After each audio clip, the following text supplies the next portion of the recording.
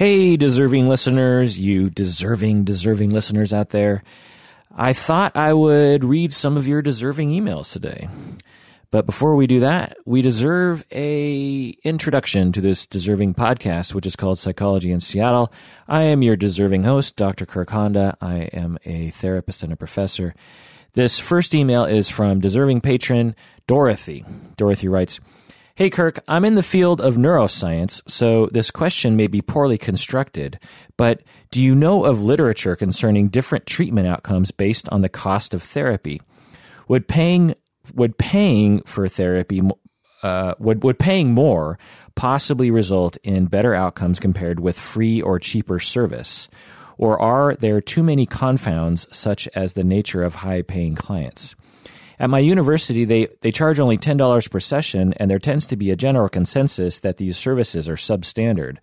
But I wonder if people would feel differently if they were paying $100 per session instead. I know of two people who have told me that despite the cost, paying for a private therapist was the best decision they ever made, and the difference was drastic. It just seems highly unlikely to me that all the psychotherapists working at our university are terrible at their job. Interestingly, though, for 2018, they plan on laying off these 7 psychotherapists and will replace them with 3 clinical psychologists because apparently there is a demand for cognitive behavioral therapy." Okay, interesting email. Yeah, this is a very common belief in my field. I have heard it for 20 plus years. And whenever this topic comes up in a group setting, some therapist will always mention this. There'll be some kind of thing like sliding fee scale. Then someone will say like, well, if people don't pay for therapy, they don't appreciate it, and outcomes are worse. That's a well-known fact. And I've never questioned it. I've always been skeptical of it because it reeks of classism to me. But yeah, I've never looked into the research, so this gave me a chance to do so. So I looked into the research, and I found a bunch of studies, but not a lot of great studies. Most of the research actually was in the 80s and 90s that I found. For example, 1984, there's a study, 76 undergraduates. So that's a very specific kind of people, right? Just, because as I've talked about before in other episodes, psychological research almost always involves undergraduates, people who are going to that university. So you have clinical psychologists or other researchers, social psychologists at the university, and the easiest way to get subjects for their studies is to provide extra credit to students taking Psych 101 or some undergraduate psych class.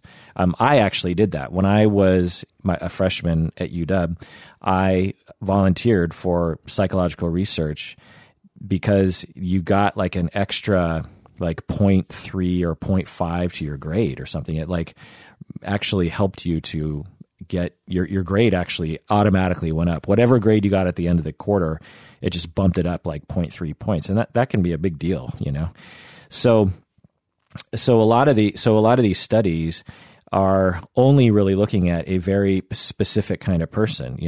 What's the sort of person in 1984 who even went to a 4-year university? I mean, we're talking about privileged, likely all white people, younger, educated, this kind of thing. So that just needs to be taken into consideration. But not anyway. 1984, 76 undergraduates. There was an experimental group that paid for therapy, and there was a control group that did not pay. And they found that subjects who had not paid a fee reported reliably lower levels of symptom and problem distress. So in other words, when there was a lower fee, there were better outcomes. And what they were thinking was, when you have a fee, you have higher expectations and therefore worse outcomes or something. So this is actually counter to the commonly held belief that a lower fee equals bad outcomes. Actually, in this case, a lower fee had better outcomes. Another study from 1984, I don't know if this was the year for this kind of stuff, but anyway, subjects were randomly assigned to one of 4 experimental conditions representing fee structures. So they were randomly put into 4 different groups. There was the first group, which was no fee. The second group, which was a modest fee of $5. The third group was a modest fee, but knowing others paid more for the same service. So they, sort of these are the sliding fee scale people. And then a higher fee of $25. I looked up inflation, and that's about $60 in real $2018. So they had four different groups, people from no fee to $60 in today's dollars. And again, probably undergraduates here. And what they found was the fee did not affect the subject's evaluation of counseling. So they just asked the subjects their value of the therapy. Did it help? How helpful was it? And fee had nothing to do with it. I found an interesting dissertation from 2001, and in this, the abstract, I'm just going to read the abstract. It reads, "It is held by theorists and practitioners of psychotherapy that client fees promote therapeutic effectiveness. This notion appeals to the common sense, but has not been widely researched." So, to just put a fine point on what this person is saying, is they're saying that therapists and practitioners and theorists have this. There's this general understanding that you have to charge a fee in order for people to appreciate the therapy and therefore have better outcomes. And but this has not been researched very well.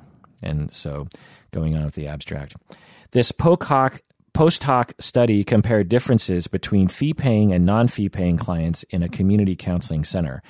These two groups of clients were compared among the criterion variables of premature termination, therapeutic effectiveness, number of sessions attended, and the number of sessions missed.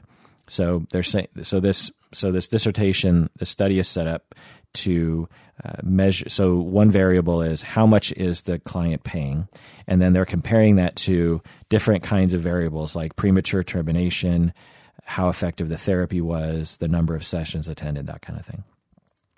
Going on with the abstract here.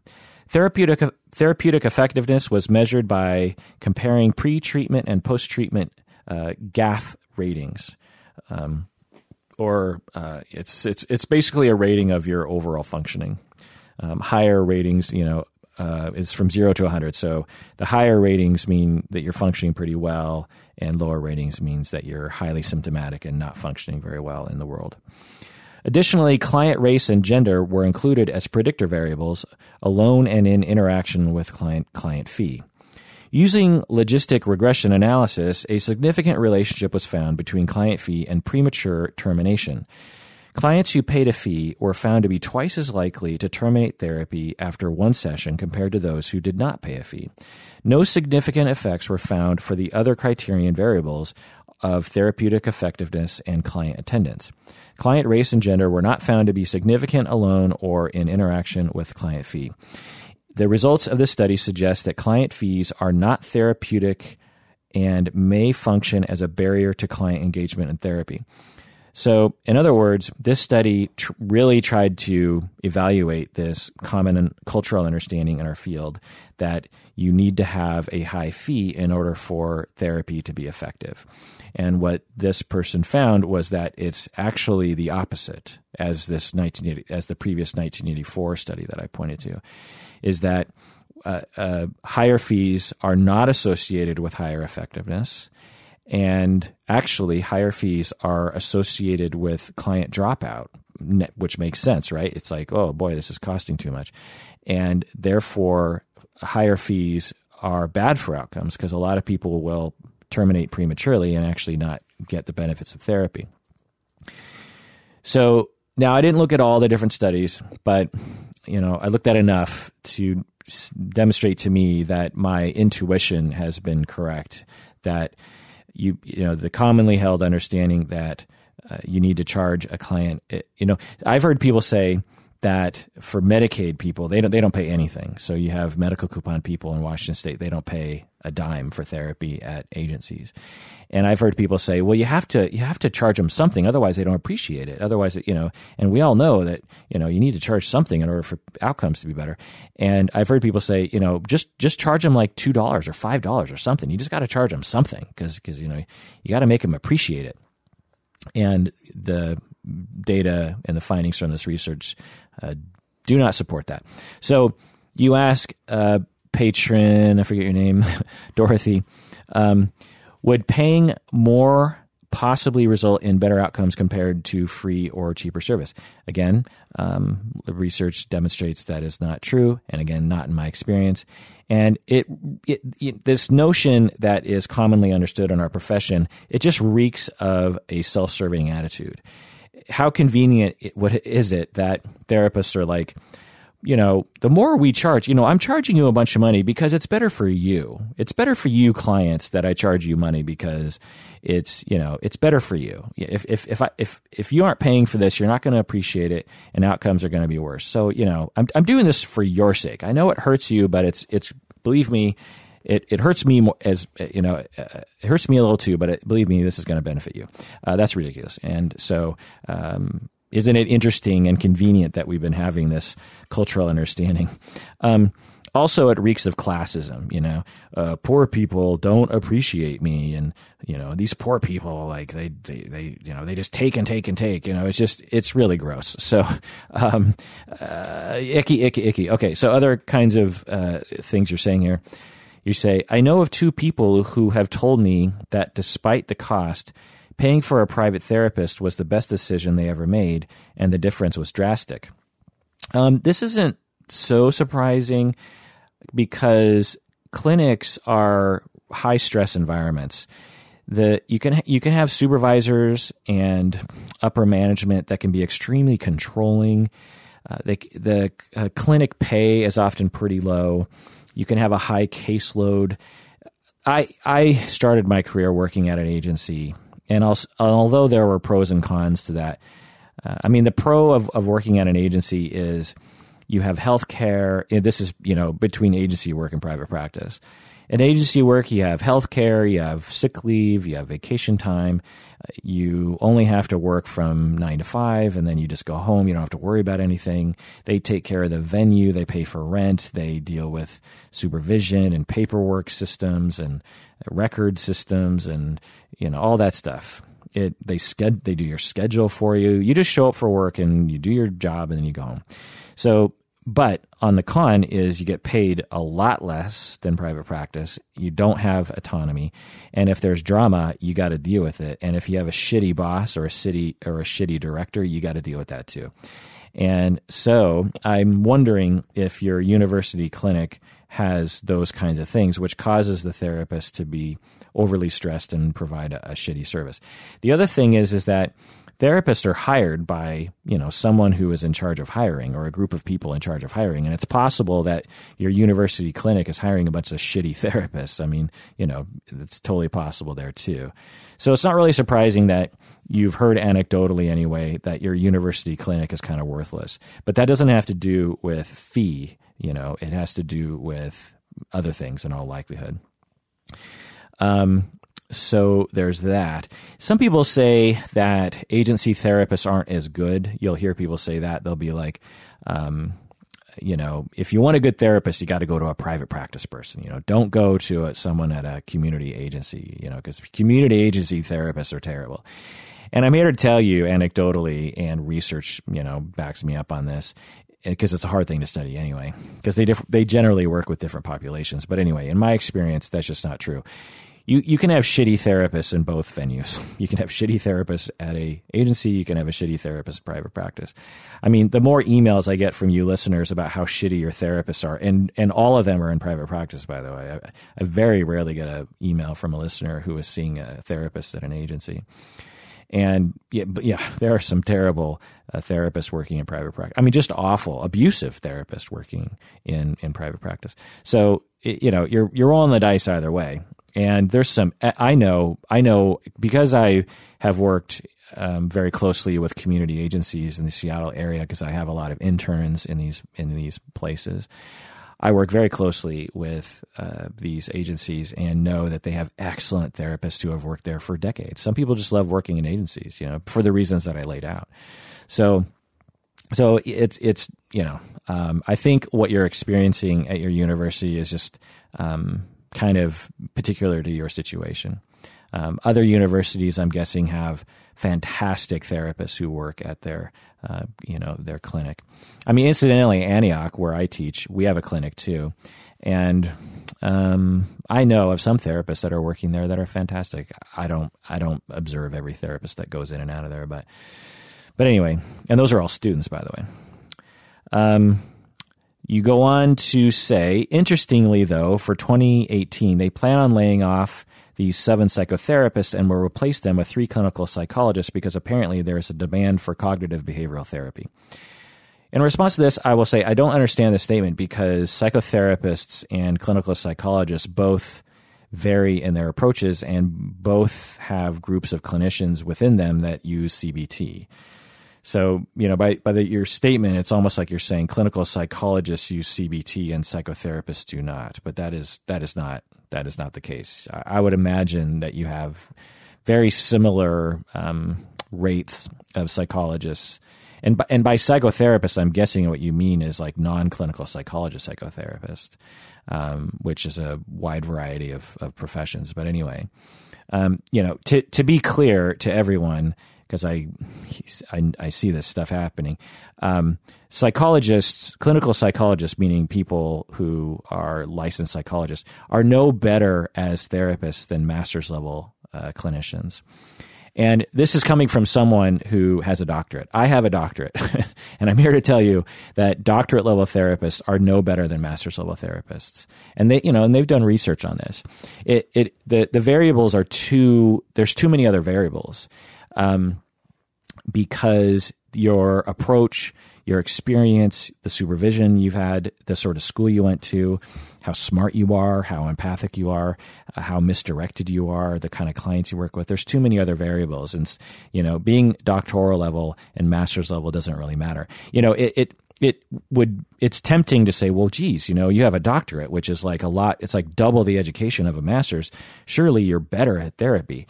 No, it's just not. I mean, believe me, I've seen that as someone who has worked very closely with psychologists and very closely with master's level people. I'm here to tell you there's no difference. I mean, one of the things that is obvious to me as to why this is true is because psychologists and doctoral level, because you also have doctoral level counselors, doctoral level marriage and family therapists, doctoral level, social workers, and so on. And so and I'm here to tell you that there's no difference. I, for example, felt that I was extremely effective as a therapist, and for most of my career, I was master's level. I didn't get my doctorate until later on, and I'm here to tell you that my doctorate didn't make me a better therapist because, for a lot of reasons, but a clinical psychologist doesn't get any better education regarding counseling. What they do is they get a lot. So a clinical psychologist can do assessments where master's level people generally cannot.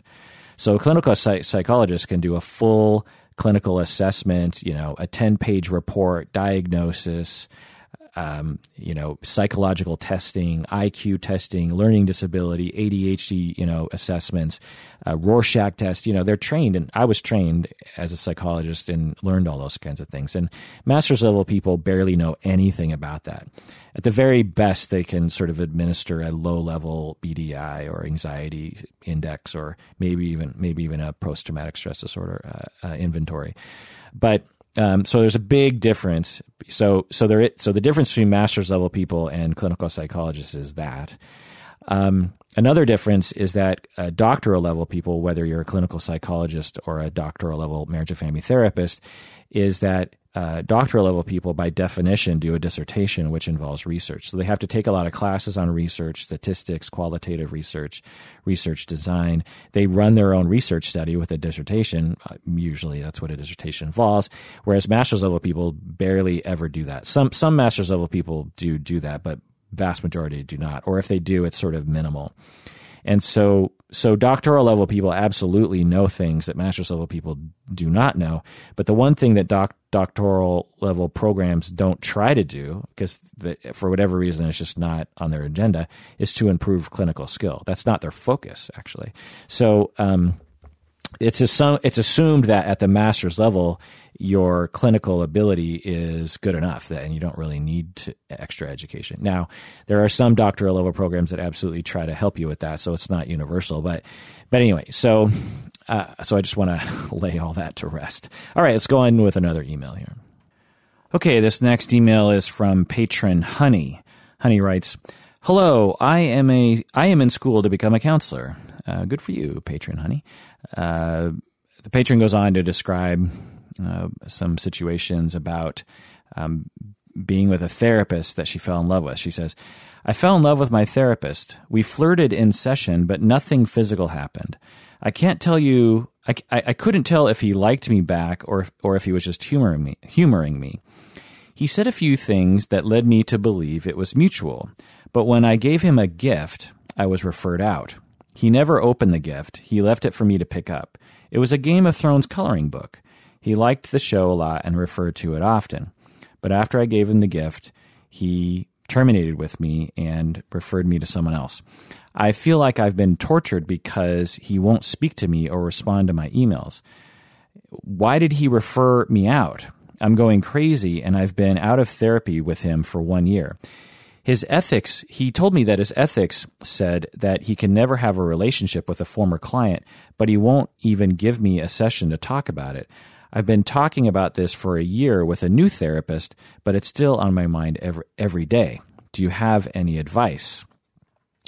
So she goes on with the email, and she says that in this one session, kind of like halfway through their time together, they talked about her attraction to him.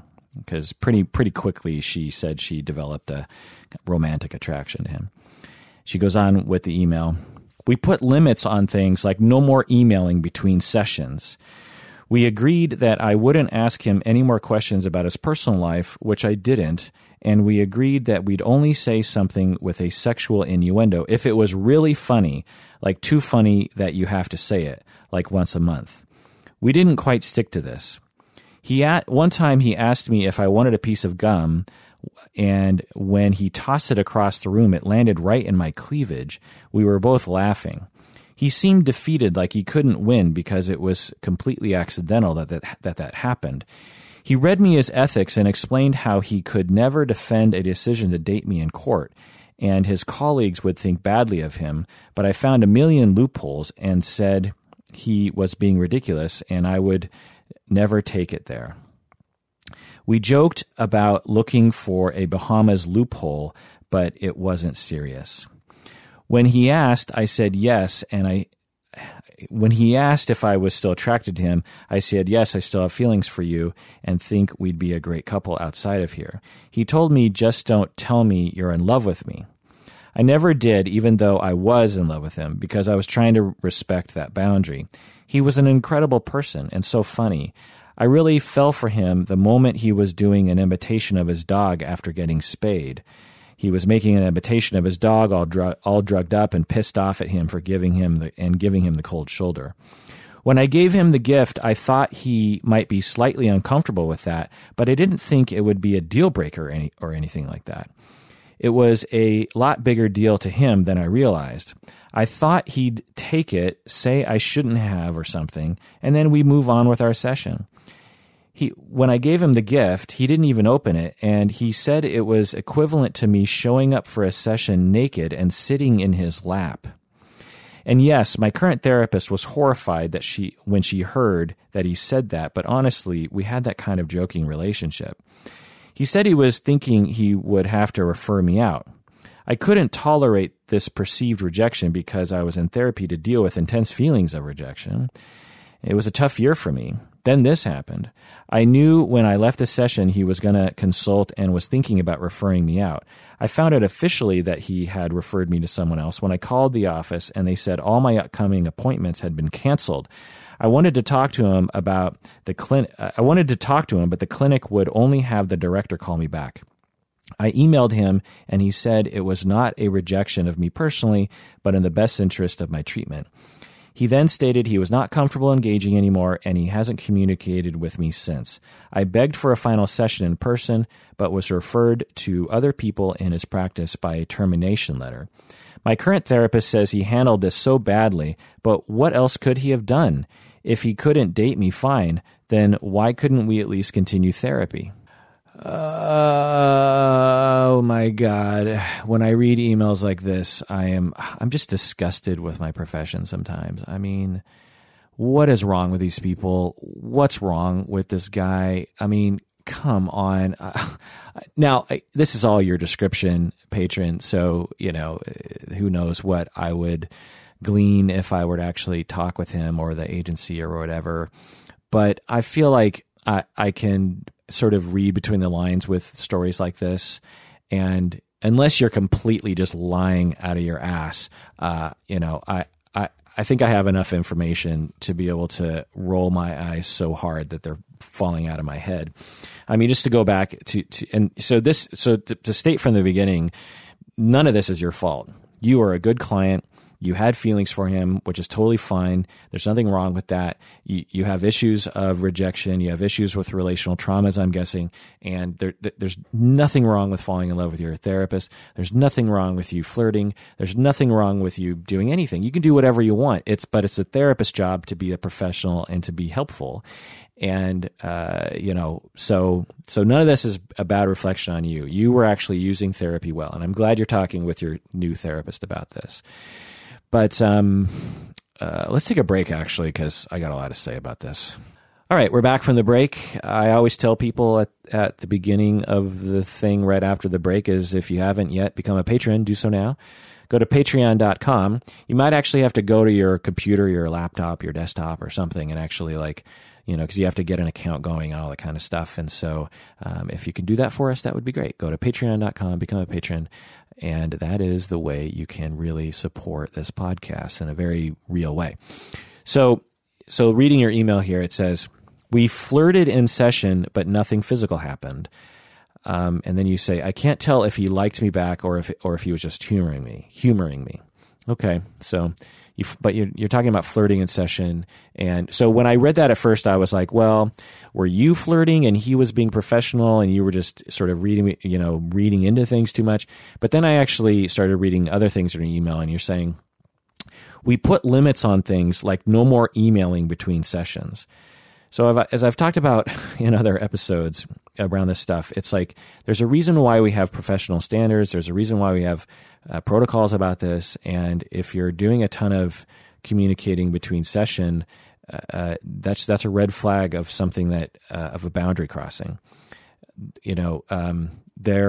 Whenever I have a client who is emailing me a lot between session, the next session I talk with them about it. And I'm like, so we have a couple options. You can either schedule more sessions per week, or you can have another therapist if you feel like you need more support and this kind of thing, or we could do 2-hour sessions maybe or something. But this emailing in between sessions is it makes it difficult because there's going to be some weeks when I can't actually respond to you at all, and I don't want to give the impression that I'm available in that sort of on-call way. So there's nothing wrong with a client wanting more contact, and there's nothing wrong with you providing more contact. It just needs to be within a very rigid frame because otherwise clients get confused. But anyway, not confused like they're stupid, but when you have relational traumas and you meet someone who is a stable attachment and you literally fall in love with that person, and that person is really inconsistent with how they pay attention to you, it can lead to a lot of other traumas because you feel like, why is this person not responding to me the way that they did last week? Did I do something wrong? And as a therapist, you should frickin' know better. Okay, so another thing here that you say is, we agreed that I wouldn't ask him any more questions about his personal life. So you didn't say this explicitly, but what I'm assuming is that he actually answered these questions about his personal life. Because there's nothing, and here's the thing, there's nothing wrong with you asking questions. I mean, there's just something wrong with him self-disclosing too much. So I don't understand why. Now maybe he framed it differently, but if the decision between the two of you was, he was like, look, I need you to stop asking me questions about my personal life. Like the the better therapeutic response is, I'm sorry, I'm just not going to answer questions about my personal life. You can ask me, but you're free to do whatever you want in therapy, but I'm not going to answer those questions. So that's just one comment. And then you say that you didn't. And then you said that we agreed that we'd only say something with sexual innuendo if it was really funny, like too funny that you have to say it like once a month. So again, client, patron who is writing into me, you are totally in the fine here. You can do whatever you want. It makes total sense that, whatever, that's your decision, that, you're free to be whatever you want to be in therapy.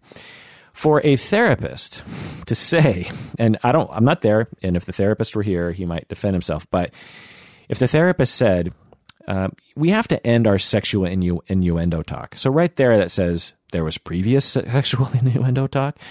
And then the other thing is like, we'll limit it to once a month, or we'll limit it to only things if it's really funny. It's like, what? And then you say, we didn't quite stick to this. For example, he threw a piece of gum at me and it landed in my cleavage and we were both laughing and blah, blah, blah. So it's hard for me to know exactly what's happening there, but, anyway. You say, in another part of your email, you say, we joked about looking for a Bahamas loophole about his ethics, but it wasn't very serious. So just the fact that he's even talking and quote unquote joking about running away to the Bahamas with you is disturbing to me, actually. Then you go on. He told me just don't tell me you're in love with me. So again, hard to know if he were here to defend himself exactly what he said, but by your description, all these things are kind of in line with a general unprofessionalism. And so he was saying, and plus you're not writing me accusing him of being unprofessional. You're actually, in a sense, trying to defend him in some ways in your email, but which is also fine. But anyway, he said, from your description, he's like, just don't tell me you're in love with me. And it's like, what? Therapy should allow clients to express whatever they want to express, which includes being in love with you people. And that's okay.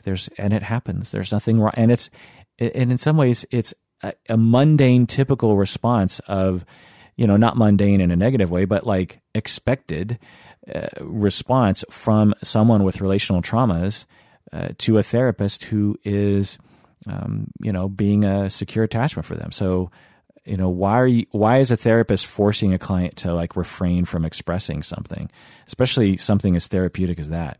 Then you go on to say in your email, he said it was so when you gave him the gift, which was a Game of Thrones coloring book. I just want to say, just a Game of Thrones coloring book. He said it was equivalent of me showing up for a session naked and sitting in his lap. I'm just trying to imagine what would go through a stupid man's head before he said that. You give him a gift and he's like, oh my God, this is like you showing up naked and sitting in my lap. Like, one, are you that stupid that you don't know how to react when a client gives you a gift? This happens, and it's talked about explicitly in ethics classes. Two,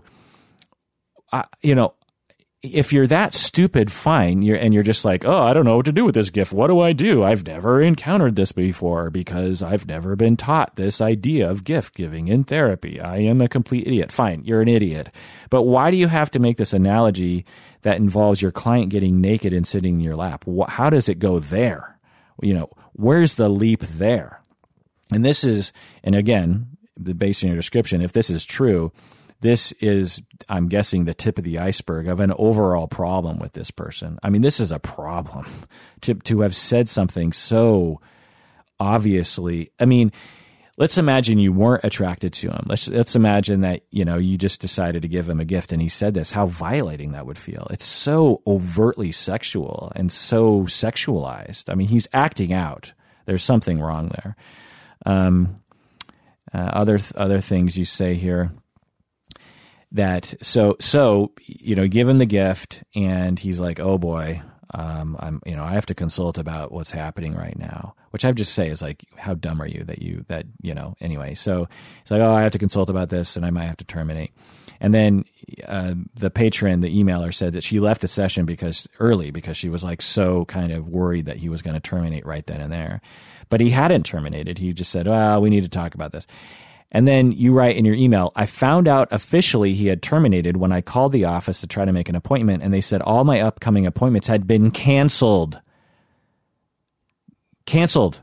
No termination session, no conversation about termination, just sudden and abrupt and untherapeutic termination. This is unethical. This is licensing board sort of stuff. This is civil court kind of termination. I mean, what? What? How does this happen?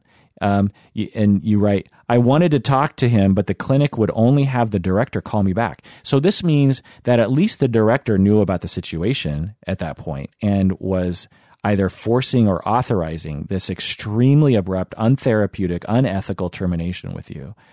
I mean, what's wrong with a couple sessions to terminate? What's wrong with that? The other possibility is the director detected that there's something wrong with this person. I would doubt it because I'm guessing that this therapist wouldn't tell what was actually happening. So God knows. But anyway, I'm glad that your current therapist is reacting the way that I'm reacting. You write, my current therapist says he handled this so badly, but what else could he have done? What else could he have done? Makes sense you don't know because you're not a therapist. You're training to become a therapist, but there are so many other things you could have done. And let me go over it. So from your description, he seems to have exhibited incompetence in a number of areas. Professionalism in general, countertransference, the awareness and management of his own countertransference. He clearly has no awareness or very little awareness and very little ability to manage his countertransference. He doesn't understand boundaries. He doesn't understand ethics. He clearly doesn't understand how to properly terminate. And this clinic clearly doesn't understand how to properly terminate. I mean, there are explicit guidelines in the literature regarding termination. Most ethical codes, if not all, have a specific code regarding termination. It's not just like a suggestion. It's like a specific code. In fact, let me read the Marriage and Family Therapy Code on Termination. Okay, standard 1.11, non-abandonment. Marriage and family therapists do not abandon or neglect clients in treatment without making reasonable arrangements for the continuation of treatment. Now, I don't know if this person is a marriage and family therapist, but I'm just to demonstrate that all professional codes have some talk about that. And I would definitely call this not reasonable arrangement for continuation of treatment. This was like abrupt termination and not reasonable. What would have been reasonable was at least one session of termination and explanation and apologizing and all kinds of stuff. Because the therapist owes you a deep apology for what he did. You know, it's fine if he can't deal with it. Maybe there were conversations behind the scenes with his therapist, with the supervisor. I don't know. You know, I doubt it, honestly. But you know, maybe it was the best decision to terminate. You know, that's fine. But he owes you a deep apology for not being able to keep it in his figurative pants. So he has a problem with countertransference, problem with boundaries, problem with ethics, proper termination. He has a problem with an understanding of how to deal with attraction in therapy. I mean, the way he dealt with it, with you being attracted to him, was the way like a child or a teenager would deal with it, not a therapist. He didn't have an understanding of clients with relational trauma. I don't think. I mean, I've had many clients with relational trauma, and for them to be romantically interested in you is you know, it happens. It's okay. It's in the literature. It's been known since Freudian times. It is not new. This is, you know, it's not a fucking meteor that comes out of the sky and hits you over the head. This is something in the literature. It's not rocket science to be like, oh, you know, she's having feelings for me, and you know, she's been relationally, you know, she's had some troubled relationships in the past, and yeah, she's, you know, she really appreciates my attachment and my stable relationship, you know, and she's having some feelings for me, and that's fine. It'll all work itself out. Nothing will happen. I won't respond to it. She can talk about whatever she wants to, and that's okay. I will refrain from talking about her being naked and stepping and sitting in my lap. It's fine. The other thing is he clearly lacked an understanding of how to deal with gifts. Just give it back, you fucker. It's not hard. Just, it's not hard to be like, oh my God, you gave me a gift. I don't know how to, I mean, just so stupid. It's like that, even though it's kind of a simplistic way of looking at it, if you don't know what to do with a gift, just give it back.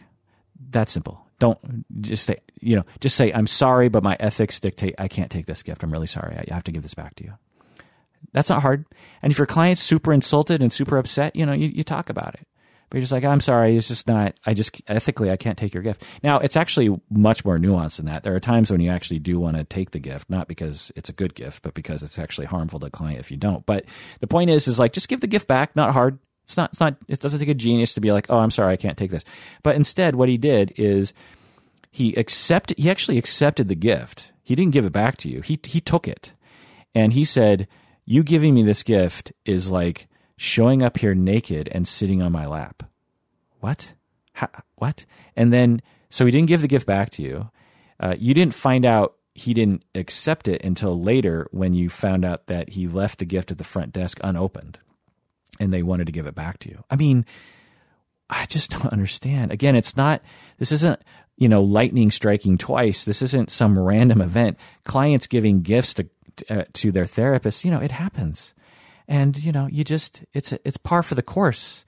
No big deal. Just give the fucking gift back. It's not hard. Just let it go. But, and that's what's so weird about the story, which patron you're picking up on, which is like, we'd had lots of ups and downs, but we had established boundaries. I'd argue the boundaries weren't firm enough. But anyway, you'd established the boundaries. And then this one day, and everything seemed to be going okay. And then this one day you gave him a gift, and then he terminated without any termination session. He just canceled all your appointments. It's just so weird. It's like, what? Anyway, now, the bottom line here, patron, is I am terribly sorry that this happened to you. I apologize on behalf of my profession that this has happened to you. I get emails about this all the time. It's just like, I get much worse emails than this. I get, it's just that and honestly, there's a lot of men. I don't know if I'm just getting those emails or something. And I'm just thinking, dudes, like, figure your shit out. Like, you're a professional. This is why we have professional boundaries. This is why they talk about that. This is why we seek consultation when we have countertransference. This relationship, this therapy with him was probably doomed from the start, because it sounds like you were kind of flirting with each other from the very beginning. So it was, and given his level of sophistication regarding his understanding of therapy, it was probably either going to end this way because of his lack of understanding and this agency's lack of understanding, or it would have been worse, which, God knows what that would have been like. Because I'm trying to imagine a scenario, given how you've presented him, where he could have pulled himself out of this because he was so consistently off course. Therapists like this make me so angry. We're clinicians. We are not buddies. We are healers. We are not friends. We have a responsibility, a very important responsibility, and we need to recognize that. He could have sought supervision earlier. He could have refrained from, you're asking me like, what else could he have done? Well, he could have refrained from flirting back at you. He could have refrained from talking about Bahama loopholes. He could have improved his personal life, I'm guessing, or at least tried to do that in his own therapy, which I'm guessing is not going well, because oftentimes guys like this, their personal life is shit, and they might even be substance abusing, this kind of stuff. Now, there's nothing wrong with a therapist having countertransference. I want to be clear about that. It sounds to me like he had an attraction to you as well. I don't know, but it sounds like he did. There's nothing wrong with feelings, just like with clients. There's nothing wrong with a client falling in love with their therapist, and there's nothing wrong with a therapist having a romantic interest in a client. There's nothing wrong with that. There's nothing wrong with a therapist having a crush on a client. There's nothing wrong with that, but it's what you do with that. Do you allow that to enter the room, or do you work that out on your own? Do you allow that to ruin a therapeutic relationship and harm a client in the process, or do you get your shit in order? I've had hundreds of deep, long-lasting relationships with therapists where we have, used humor with each other. We've, been friendly, I suppose, in session, but I've never engaged in flirtatious behavior with a client or talked about flying to the Bahamas to avoid my ethical responsibilities, or if I had a client that I had a crush on or something, which, as I've talked about in other episodes, for whatever reason, I'm on one end of the curve where that just doesn't happen to me. I just don't. There's nothing wrong with it happening to other people, but it just doesn't happen to me. But anyway, if I did, and I threw them a piece of gum, which would be weird, but anyway, if I threw them a piece of gum and it landed in their cleavage, I wouldn't draw attention to it. I'd just be like, oh. And if she brought attention to it, I would just be stone-faced. I'd be like, we don't have that kind of relationship where we can refer to your cleavage. That's not what we do here in therapy. Now, people will say that's inappropriate, but I don't use that word because it's not a matter of appropriateness, which involves some sort of cultural judgment. What it does involve is helpfulness. It's not helpful for me to engage in that kind of talk with a client because, as we see here, it doesn't help things. So, there's nothing wrong with having feelings, but like I said, you keep it in your figurative pants. I know for my life where to direct my romantic needs, and it's not toward my clients. Clients come to me for help. They deserve my help, and they deserve me not doing stuff like this. He should have terminated better. He could have slowed down and had a series of meetings with you and apologized for his behavior, and he could have helped you transition to another therapist. And he could have apologized deeply and said, "I'm sorry.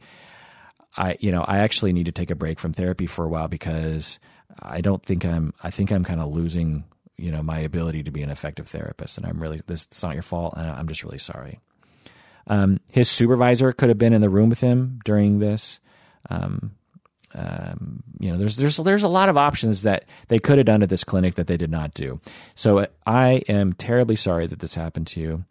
And I told you over email about this, and I'll tell you over the air right now. If you wanted to, you could absolutely submit a formal report, a formal complaint to the licensing board of whatever jurisdiction you're in, because I'm guessing they would be interested in this story of yours. Okay, let's go on to another email. Okay, this email is from patron Haley. Looks like Halle. Patron Hallie, I think, says, "Hi, Kirk. I have an issue with getting support from my family. I've always had family issues.